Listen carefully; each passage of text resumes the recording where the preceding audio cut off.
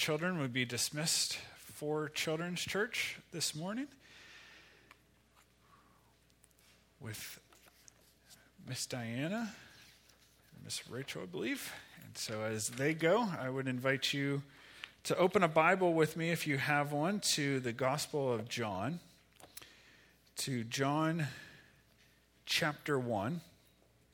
If you find the book of Matthew, first book of the New Testament, and then make your way towards the back. Matthew, Mark, Luke, and then John.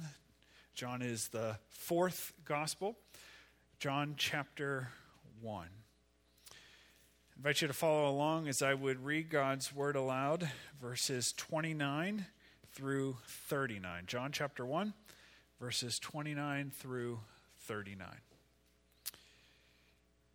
Scriptures say, the next day John, and this is speaking of John the Baptist, the next day John saw Jesus coming toward him and said, "Look, the Lamb of God who takes away the sin of the world. This is the one I meant when I said, a man who comes after me has surpassed me because he was before me. I myself did not know him, but the reason I came baptizing with water was that he might be revealed to Israel." Then John gave this testimony. "I saw the Spirit come down from heaven as a dove and remain on him. I would not have known him except that the one who sent me to baptize with water told me, 'The man on whom you see the Spirit come down and remain is he who will baptize with the Holy Spirit.' I have seen and I testify that this is the Son of God." The next day, John was there again with two of his disciples. And when he saw Jesus passing by, he said, "Look, the Lamb of God." When the two disciples heard him say this, they followed Jesus. And turning around, Jesus saw them following and asked, "What do you want?"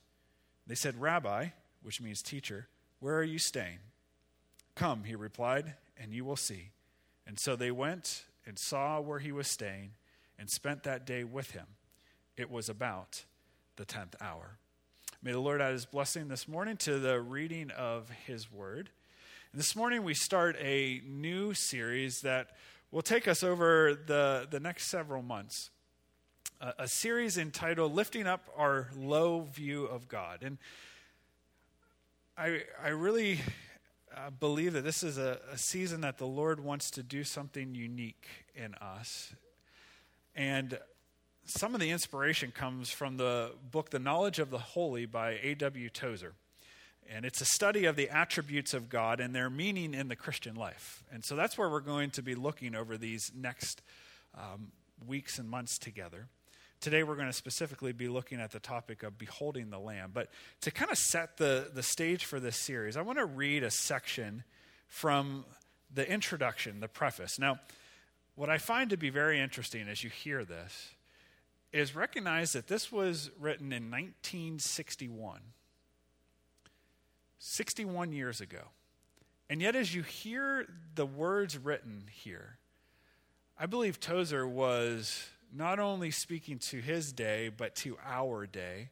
And to hear his description and what his kind of prophetic voice was in that day, how it has affected and how it has even increased the need to hear this message for the church today.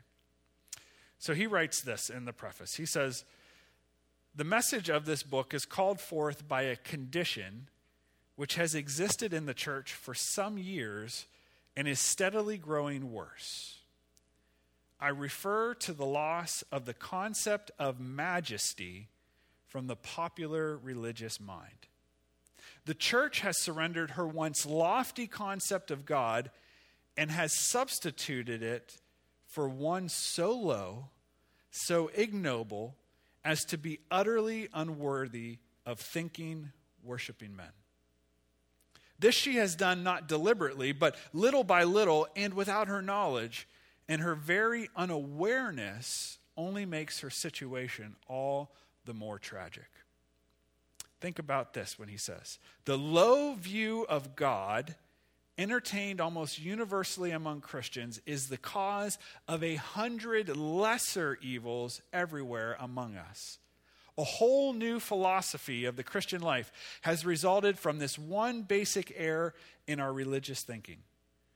With our loss of the sense of majesty has come the further loss of religious awe and consciousness of the divine presence. We have lost our spirit of worship and our ability to withdraw inwardly to meet with God in adoring silence. Now listen to this statement. This is 61 years ago, and I can guarantee things have only become more true of this statement. Modern Christianity is simply not producing the kind of Christian who can appreciate or experience the life in the Spirit. The words, "Be still and know that I am God," mean next to nothing to self-confident, bustling worshiper in this middle period of the 20th century. I believe if that was true, and it was in 1961, I believe it's been multiplied maybe 100-fold. The loss of the concept of majesty has come just when the forces of religion are making dramatic gains and the churches are more prosperous than at any time within the past several hundred years. After this came the church growth movement, mega churches, all these kinds of things. But now we're on the decline. But the alarming thing is that our gains back then and the gains that happened are mostly external, and our losses wholly internal. And since it is the quality of our religion that is affected by internal conditions, it may be that our supposed gains are but losses spread over a wider field. And I wonder how true that statement is today, 60 years later. The only way to recoup our spiritual losses is to go back to the cause of them and make such corrections as the truth warrants. The decline of the knowledge of the holy has brought on our troubles. A rediscovery of the majesty of God will go a long way toward curing them. It's impossible to keep our moral practices sound and our inward attitudes right while our idea of God is erroneous or inadequate.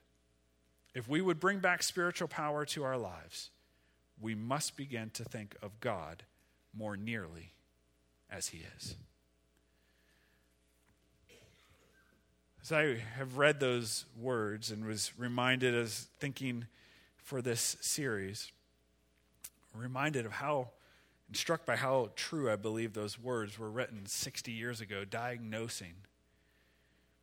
This is not to be critical, but just to be able to say this is reality. And I think we see the church in America on the decline, with churches declining both in numbers, in influence, in purity. These things have happened because of our loss of a high view of God. And so I believe in this season that God wants to lift our view of him from a low view of God to a high view of God. When I say low, is we see him as less than who he really is. We create him in our own image, in our own likeness, in our own way, and we lack a vision of the awesome, holy God who is completely other than us. But if we can recapture this high view of God, we will be awakened to the majesty of God, as Tozer says, in new ways that will cause us in worship to stand in awe and in wonder of him. And out of this will come deeper, more authentic worship. Deeper, more authentic worship will come and will cause more fervent and desperate prayer. And will bring a deeper awareness of the presence of God and a more biblical experience of life in the Spirit.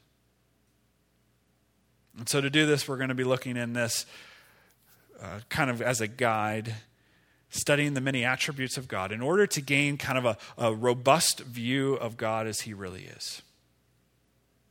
But today, as we prepare for communion, we want to focus our attention on the Lamb of God.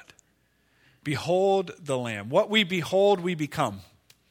What we behold, we become. So this morning, as we look at this, we want to look at the one who encapsulates the fullness of God, and that is Jesus, as we look to communion. To behold the Lamb of God. As we do this, there's 4 things we want to behold from this passage in John chapter 1. That my prayer this morning is that it would lift our view of who Jesus is. And friends, sometimes, especially if you've been around church for a long time, we can become just kind of, yeah, that's Jesus. This is who he is. But friends, we should never come to the place where Jesus is just, yeah, I know Jesus. I've known Jesus. There should be new discovery of Jesus. And the moment we stop standing in awe and wonder of Jesus, and the moment we stop being captivated, the moment we stop being overwhelmed by the glory of Jesus and who he is the moment our view becomes low. A high view is always being lifted up, is always lifting up Christ, is always captivating of who Christ is. And so you may be saying even this morning, I know this. I've read this. I've heard this. My friends, may the Spirit of God take his words this morning and bring fresh revelation of Jesus to us that will cause us to behold the Lamb in a way we've never beheld him before, even if they're truths that we know. Behold the Lamb. Behold the Lamb in 4 ways. Again, sermon notes are in your bulletin. You can fill some things in. Behold the Lamb first, the Lamb who takes away sin. Behold the Lamb who takes away sin. Verse 29 again, the next day, John the Baptist saw Jesus coming toward him and said, look, the Lamb of God who takes away the sin of the world. John was baptizing regularly, preparing the people of God, Israel, the Jewish people, for the coming of the Messiah. It was a baptism of repentance, of saying, God, we have sinned and we need to confess those. And the baptism that John had was a baptism of repentance, preparing the way for the Messiah, Jesus, to come. And so as he's been baptizing and the people have been coming, declaring their sins, confessing their sins, this baptism of repentance, and this day, John declares, behold the Lamb of God, who takes away the sin of the world. This would have evoked many thoughts. It would have evoked many emotions that we may not understand, but they would have deeply for the first century Jew. If you would leave your finger with me in John chapter 1 and go all the way to the front of the Bible to the beginning, the second book of the Bible, Exodus chapter 12. I want to read Exodus 12, verses 1 through 13, to give us kind of a foundation of where this idea of the Lamb of God begins and where they would have had concept and what this would have evoked for them. The people of God, Israel, have been in Egypt for 400 years at this point. They have been enslaved. They've been crying out for the mercy of God, and God hears their cry after these 400 years of enslavement and raises up a man named Moses. And Moses has been coming to Pharaoh and have been saying, let God's people go. Pharaoh every time it says no, no, no, and his heart becomes harder and harder and harder. And so God unleashes plagues. To this point, 9 plagues. And these plagues were not just random. The Egyptians worshiped many gods, and each one of the plagues attacked specifically one of the gods that they worshiped, to be able to declare that the God of Israel is greater than the gods of Egypt. But every time, Pharaoh hardens his heart. And it's time now for the last of the 10 plagues.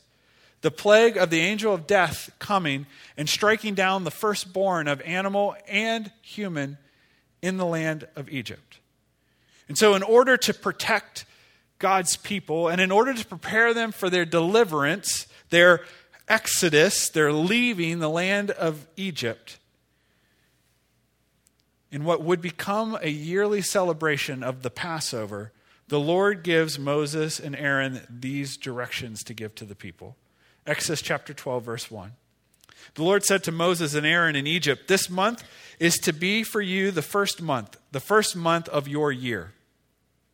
Tell the whole community of Israel that on the 10th of this month, each man is to take a lamb for his family, one for each household. If any household is too small for a whole lamb, they must share one with their nearest neighbor, having taken into account the number of people there are. You are to determine the amount of lamb needed in accordance with each person, or with what each person will eat. The animals you choose must be year-old males, and hear this, without defect. And you may take them from the sheep or the goats. Take care of them until the 14th day of the month, when all the people of the community of Israel must slaughter them at twilight. Then they are to take some of the blood and put it on the sides and tops of the door frames of the houses where they eat the lambs. And that same night they are to eat the meat roasted over the fire, along with bitter herbs and bread made without yeast. Do not eat the meat raw or cooked in water, but roast it over the fire, head, legs, and inner parts. Do not leave any of it till morning. If some is left till morning, you must burn it. This is how you are to eat it, with your cloak tucked into your belt, your sandals on your feet, and your staff in your hand. Eat it in haste. It's the Lord's Passover. They are to be ready to leave. On that same night, verse 12, I will pass through Egypt and strike down every firstborn, both men and animals, and I will bring judgment on all the gods of Egypt. I am the Lord. The blood will be a sign for you on the houses where you are. When I see the blood, I will pass over you. No destructive plague will touch you when I strike Egypt. Lambs were sacrificed on the Passover as a remembrance, as the blood that was shed by the lambs was put on the door frames of the houses of the Israelite, of the Jewish people, as a sign that these are under the covenant relationship of God. These are in obedience, trusting God's protection, trusting God's salvation, trusting God's deliverance. And that night the angel of death came throughout the land of Egypt, striking down every firstborn that was not in a house with the door frames covered in blood. And it set a precedent every year for this to be remembered. Every day in the temple, at morning and at night, there were lambs that were sacrificed in both the morning and the evening for the sins of the people. And then once a year on Passover, this whole celebration, this whole remembrance would be practiced. All of it was needed because, as Hebrews chapter 9, verse 22 says, without the shedding of blood, there is no forgiveness of sins. The Lamb. The Lamb. And so all the Jews who would have heard John say this would have these vivid sensory remembrances come to mind. They would remember, the Passover. They would remember every day the lamb being sacrificed in the morning for the sins of the people. And at evening, the sins being the lamb, another lamb sacrificed for the sins of the people, to cover over all that they would have committed in disobedience to God. They also would have remembered their eyes seeing every year a lamb before them be sacrificed. It wasn't done out back, kept away from everybody. The families would gather in that home and they would sacrifice the lamb for all of them to see, to remind them, this lamb is dying because of my sin. Their eyes would have been, they would remember those pictures of those animals, those lambs sacrificed. They would remember what their ears had heard, the cries and the struggle of the lamb bound before its death. They would have remembered the smells, the smell of death, But they also would have remembered the smell of a lamb being roasted in their home and throughout the city. The author Alan Jackson, in his book, A Perfect Lamb, estimated that in the city of Jerusalem, as the people would come together to celebrate the Passover, there would be 100,000 homes at that time who would have all been doing this at the same time. You can imagine the smell that would have been evoked all throughout the city, the smell of a roasting lamb, all throughout the city, wafting all throughout the city. And so their eyes having seen this, their ears having heard this, their nose having smelled this, their minds having been remembering what the Passover was all about. And then they hear Jesus walking. As he's walking by, they hear John the Baptist say, "Behold, the Lamb of God who takes away sin." So you and I, when we sometimes think of "Behold the Lamb who takes away the sin," it's like, yay, Jesus for me, yay, Jesus for us. But they would have understood this so much more deeply than we sometimes get, because this was their life. And for this declaration to be made was no light declaration. This was a huge declaration by John the Baptist. This is the Lamb of God, who takes away the sins of the world. Paul in 1 Corinthians 5:7 says that Jesus, specifically, he says Jesus is our Passover lamb. And Peter in 1 Peter 1:19 says that in remembrance that this lamb had to be without blemish, says that Jesus was without blemish or defect, and that his death takes away our sin. John noticed it and declared it. Paul understood it and declared, "This is Jesus, our Passover lamb."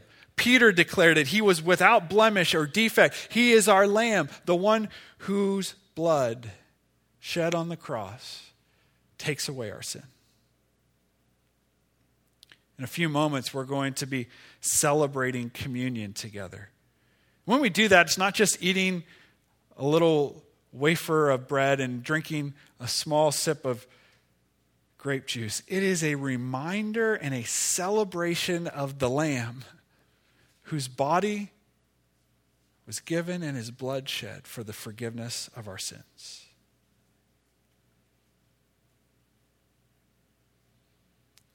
Friends, may we have fresh encounters with Jesus, that this isn't just something that we know of, but something that causes us to stand in awe and wonder and say, "Jesus, your blood shed, you are the Lamb whose blood shed and body given for me, for us, takes away our sin." But not only does that bring amazement, but the fact that then, secondly, as we behold the Lamb who is the Son of God.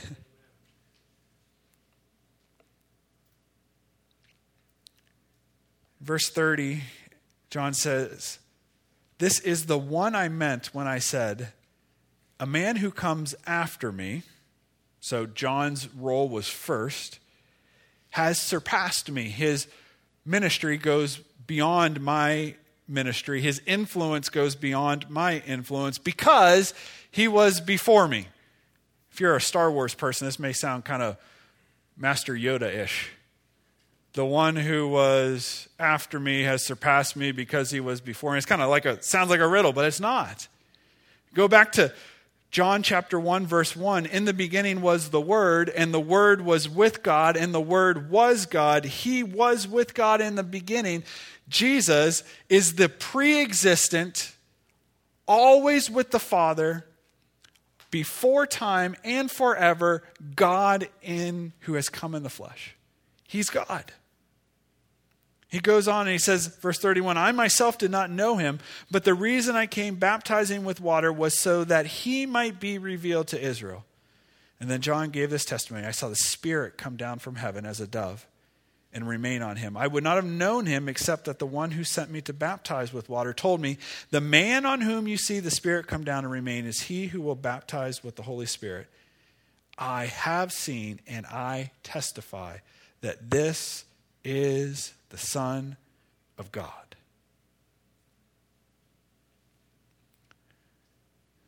The other three Gospels have this account of John baptizing Jesus in the Jordan River.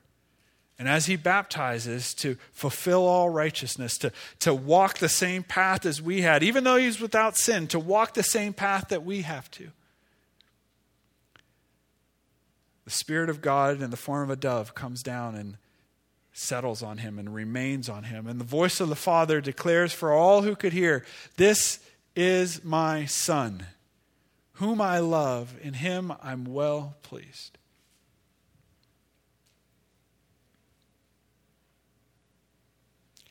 The Lamb is the Son of God. See, when we begin to grasp that the Lamb of God who takes away the sin of the world is also the eternal Son of God, fully God, who became fully man, it begins to elevate our vision of God as we see the length to which he takes away our sin. See, the wonder of the eternal God, who is completely other than us, taking on flesh in the incarnation and going to the cross to have, in spite of his perfection, have the sin and the weight of the world set on him. The wonder of God becoming flesh should just cause us to go,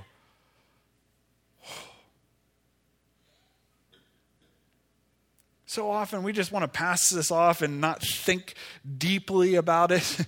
This is Tozer talks about, we settle too much for just kind of shallow thinking. The incarnation, it's mind-blowing. And sometimes because it's mind-blowing, we go, okay, I just accept it. But we need to wrestle with this. How could God become flesh? What wonder that God would come flesh and still be fully God and yet not live in his godness, Paul says in Philippians 2. How is that possible? But why in the world would he do it? He did it so that the Lamb could come to take away the sin of the world. It had to be. It had to be. May we contemplate the wonder of the incarnation, the wonder of God becoming flesh, the wonder of God becoming like us, to walk amongst us, to bear our sin for us, so that he could take it away.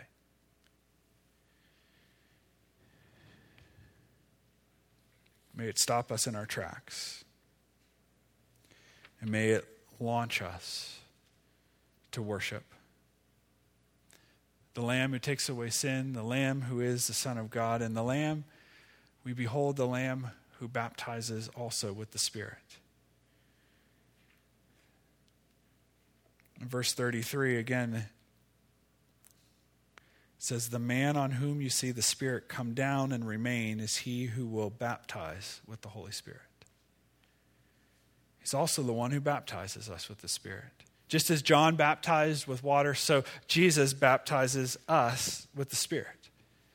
We receive this in two ways. One is that when we come to faith in Christ and the Lamb of God who takes away our sin, as we trust him, we place our faith in him, repent of our sins, he washes us white as snow with his blood, and the Spirit of God comes and takes up residence in us as a seal and as a mark of the ownership of God on our lives. God makes his home in us through the Spirit.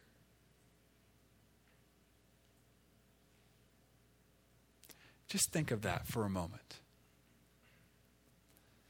The Lamb of God who takes away the sin of the world, the one who is the Son of God, baptizes us with the Spirit, and the Spirit of God, the presence of God, the presence of the Father comes and lives in us.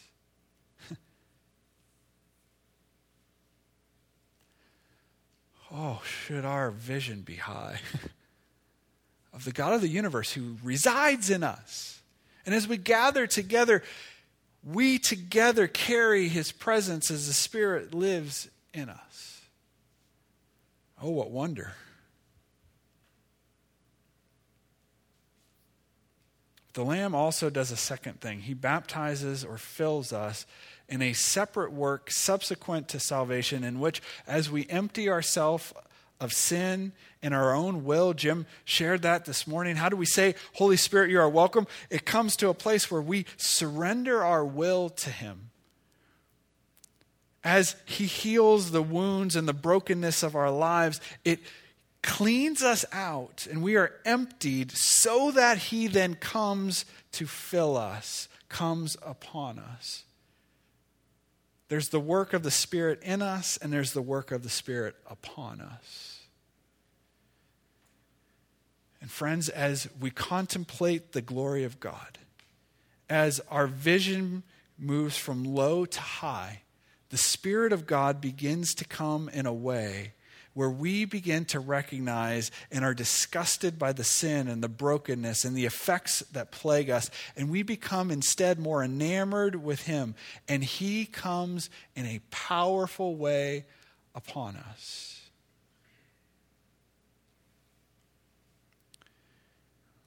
We'll look at that as we close one more in a moment. But more than anything, grasp this.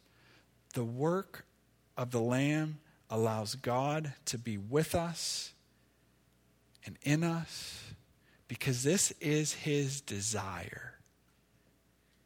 His desire is not that he is out there, but that he is here.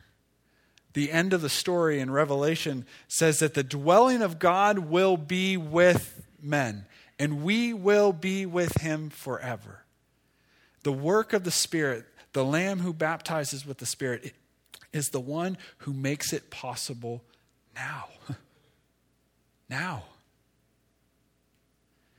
Friends, the Lord is inviting us to lift our view of him in these days in such a way that we begin to recognize the tangible, manifest presence of God, that he's not someone out there, but that he is right here with me.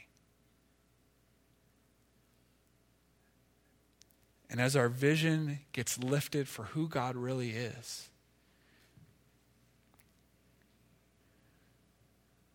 we begin to hunger and desire for him in his presence with us.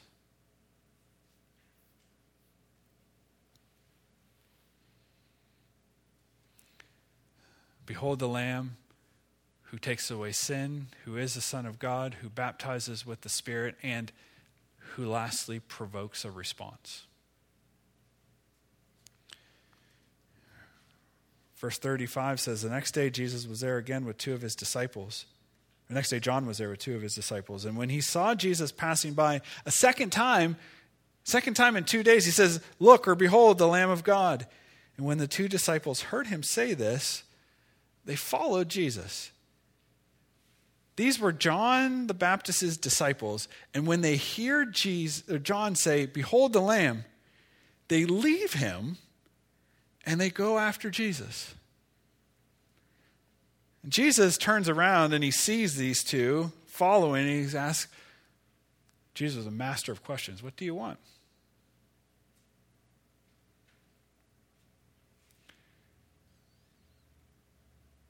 You know, I believe sometimes our tone can be, when it comes to Jesus, or when it comes to these questions, we may hear it as, what do you want? In other words, Jesus is kind of put off. What do you want? But I don't believe that's the tone of Jesus at all. I believe it's the tone of invitation. What do you want? What do you want me to do for you? What are you looking for? What are you after? They recognize he's the Lamb. And he comes and follows and he says, what do you want, child? What do you want, my son? What do you want, my daughter? What are you looking for? And they said, Rabbi, which means teacher, where are you staying? Come.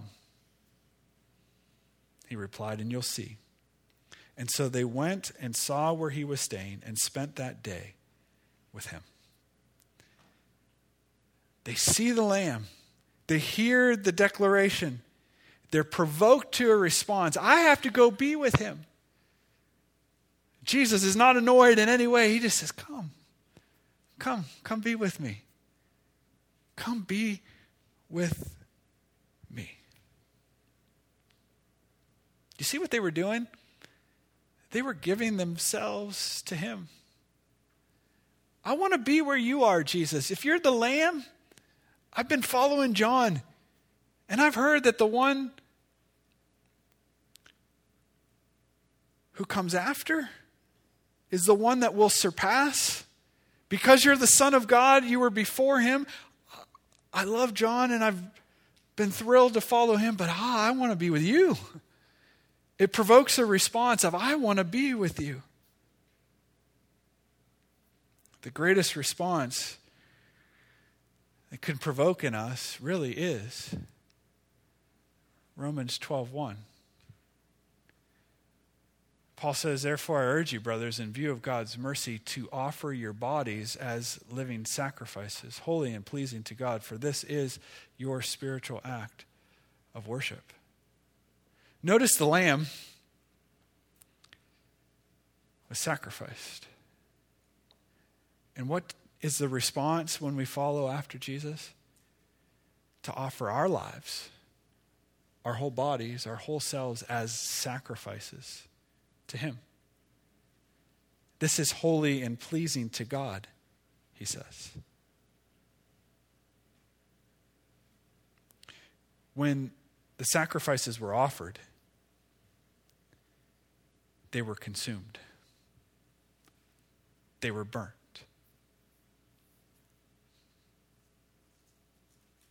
And friends, when we grasp this high view of God, when we see him as he is, when we behold the Lamb of God, he begins to consume us. And that's the work of the Spirit. The work of the Spirit is to consume us. As we are emptied, as we offer ourselves, we are emptied, and he fills and consumes us. And that may sound like a horrible, scary thing. But it is where life is. When the Spirit consumes us, when the Spirit fills us, when the Spirit leads us, that is where life is. That is where life is. And that is our response.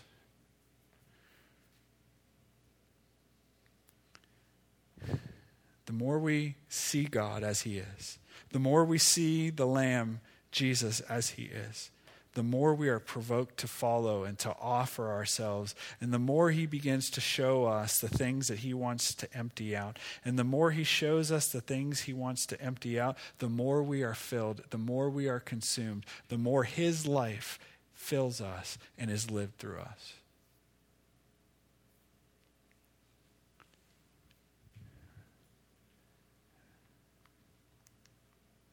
As we behold the Lamb. It begins with Jesus. It begins with beholding him.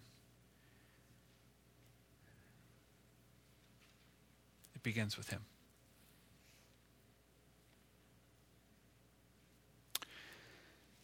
When I was growing up, there would often be, on Sunday nights, we would go to church in the morning, Sunday school, worship service. The evenings, there would be about 25, 30 minutes of singing at the beginning and then a message, and that was the Sunday evening service.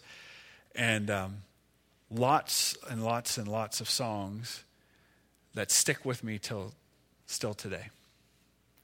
And one of them is a song, as I've been thinking this week of this message, and this phrase, "Behold the Lamb of God," is a simple chorus by Dottie Rambo that I sang growing up on those Sunday nights called simply Behold the Lamb. And I would ask that you would sing it with me. Now, I have heard that the choir here a number of years ago sang this chorus. So some of you may be familiar with it. Others are going to say, I've never heard this song before.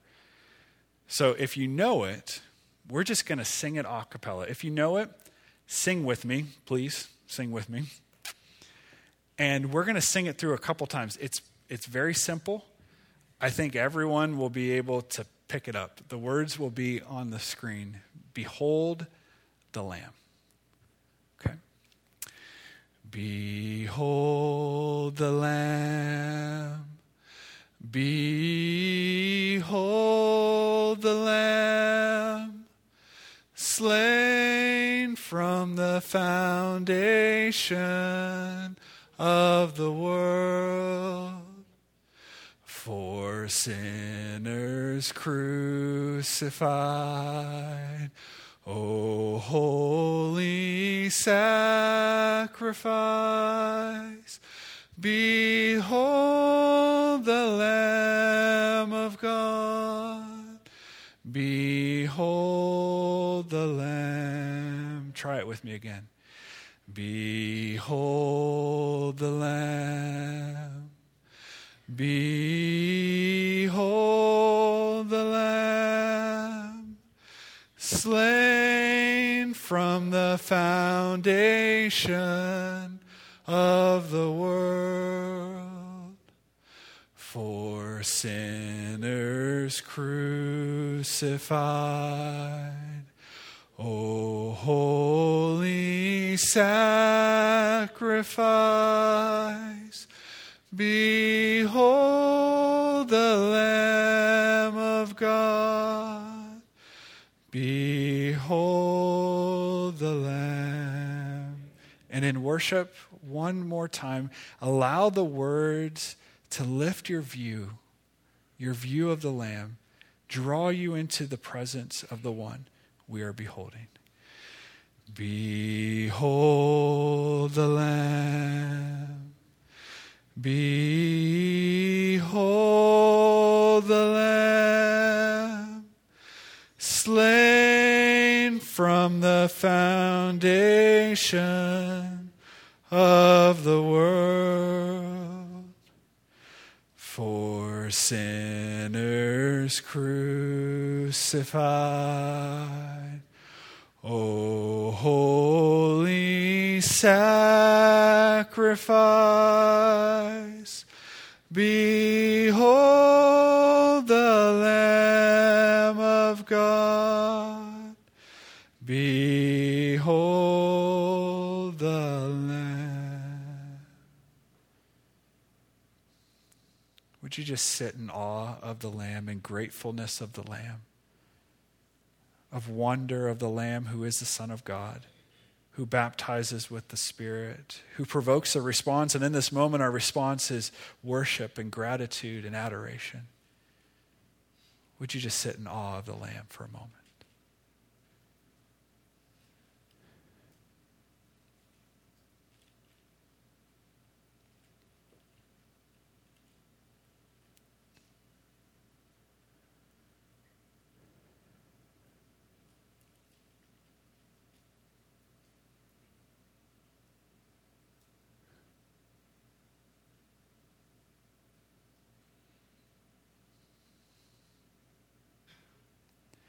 We behold you, Jesus, Lamb of God, who takes away the sin of the world. We behold you, Lamb of God, Jesus, who is the Son of God, fully God, yet who became fully man. We behold you, Jesus, Lamb of God, who baptizes us at salvation with the Spirit, and who desires to give the good gift of your Spirit poured out upon us for holy living and for service. And we behold you, Jesus, Lamb of God, the one who, when we see you as you are, always provokes response. And so we give you our worship this morning. We give you our adoration. We give you the honor you deserve. We give you the glory you deserve. And as you have given your very life for us, we respond by giving our lives to you the best we know how this morning. We give you our very lives this morning.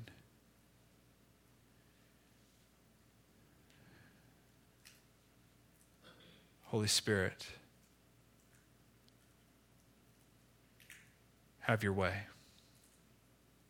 Holy Spirit, open our eyes to see the glory of Christ as we celebrate communion. Holy Spirit, may we be emptied a little more of ourselves and filled a little bit more with your presence. We behold you, Jesus, the Lamb of God. We behold you.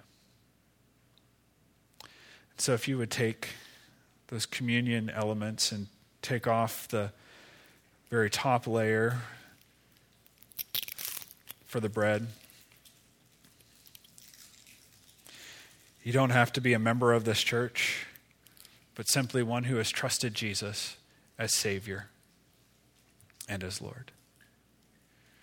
Scriptures are clear that if there's anything that you know of that the Lord has been working in your heart that you have been resisting, if there's something between you and Him that you're aware of and you have not allowed the Lord to walk you through to make that right, or there's something with another human being here on this earth that there is something in that relationship broken, that it's better just to spend these time in prayer, exalting Jesus, drawing near, settling those things the best you can, and just allowing the elements to pass this morning. Because it is encounter with the one, with the Lamb.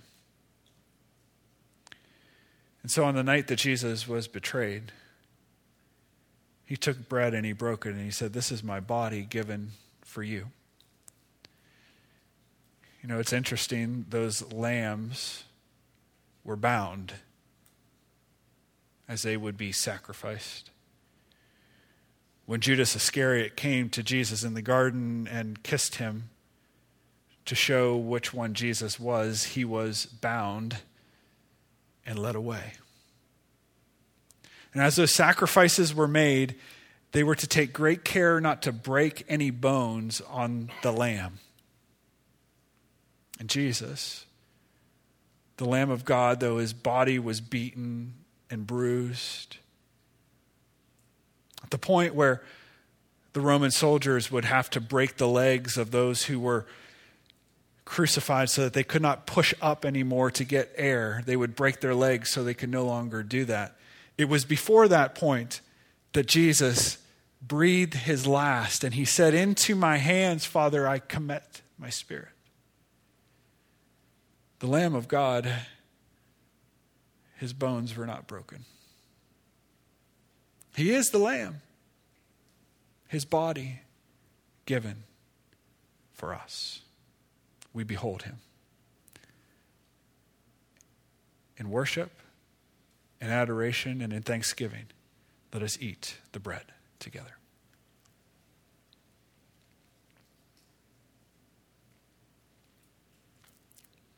As we do often, would you just in your own time with the Lord quietly, would you give Him honor and worship and adoration for His body given for you?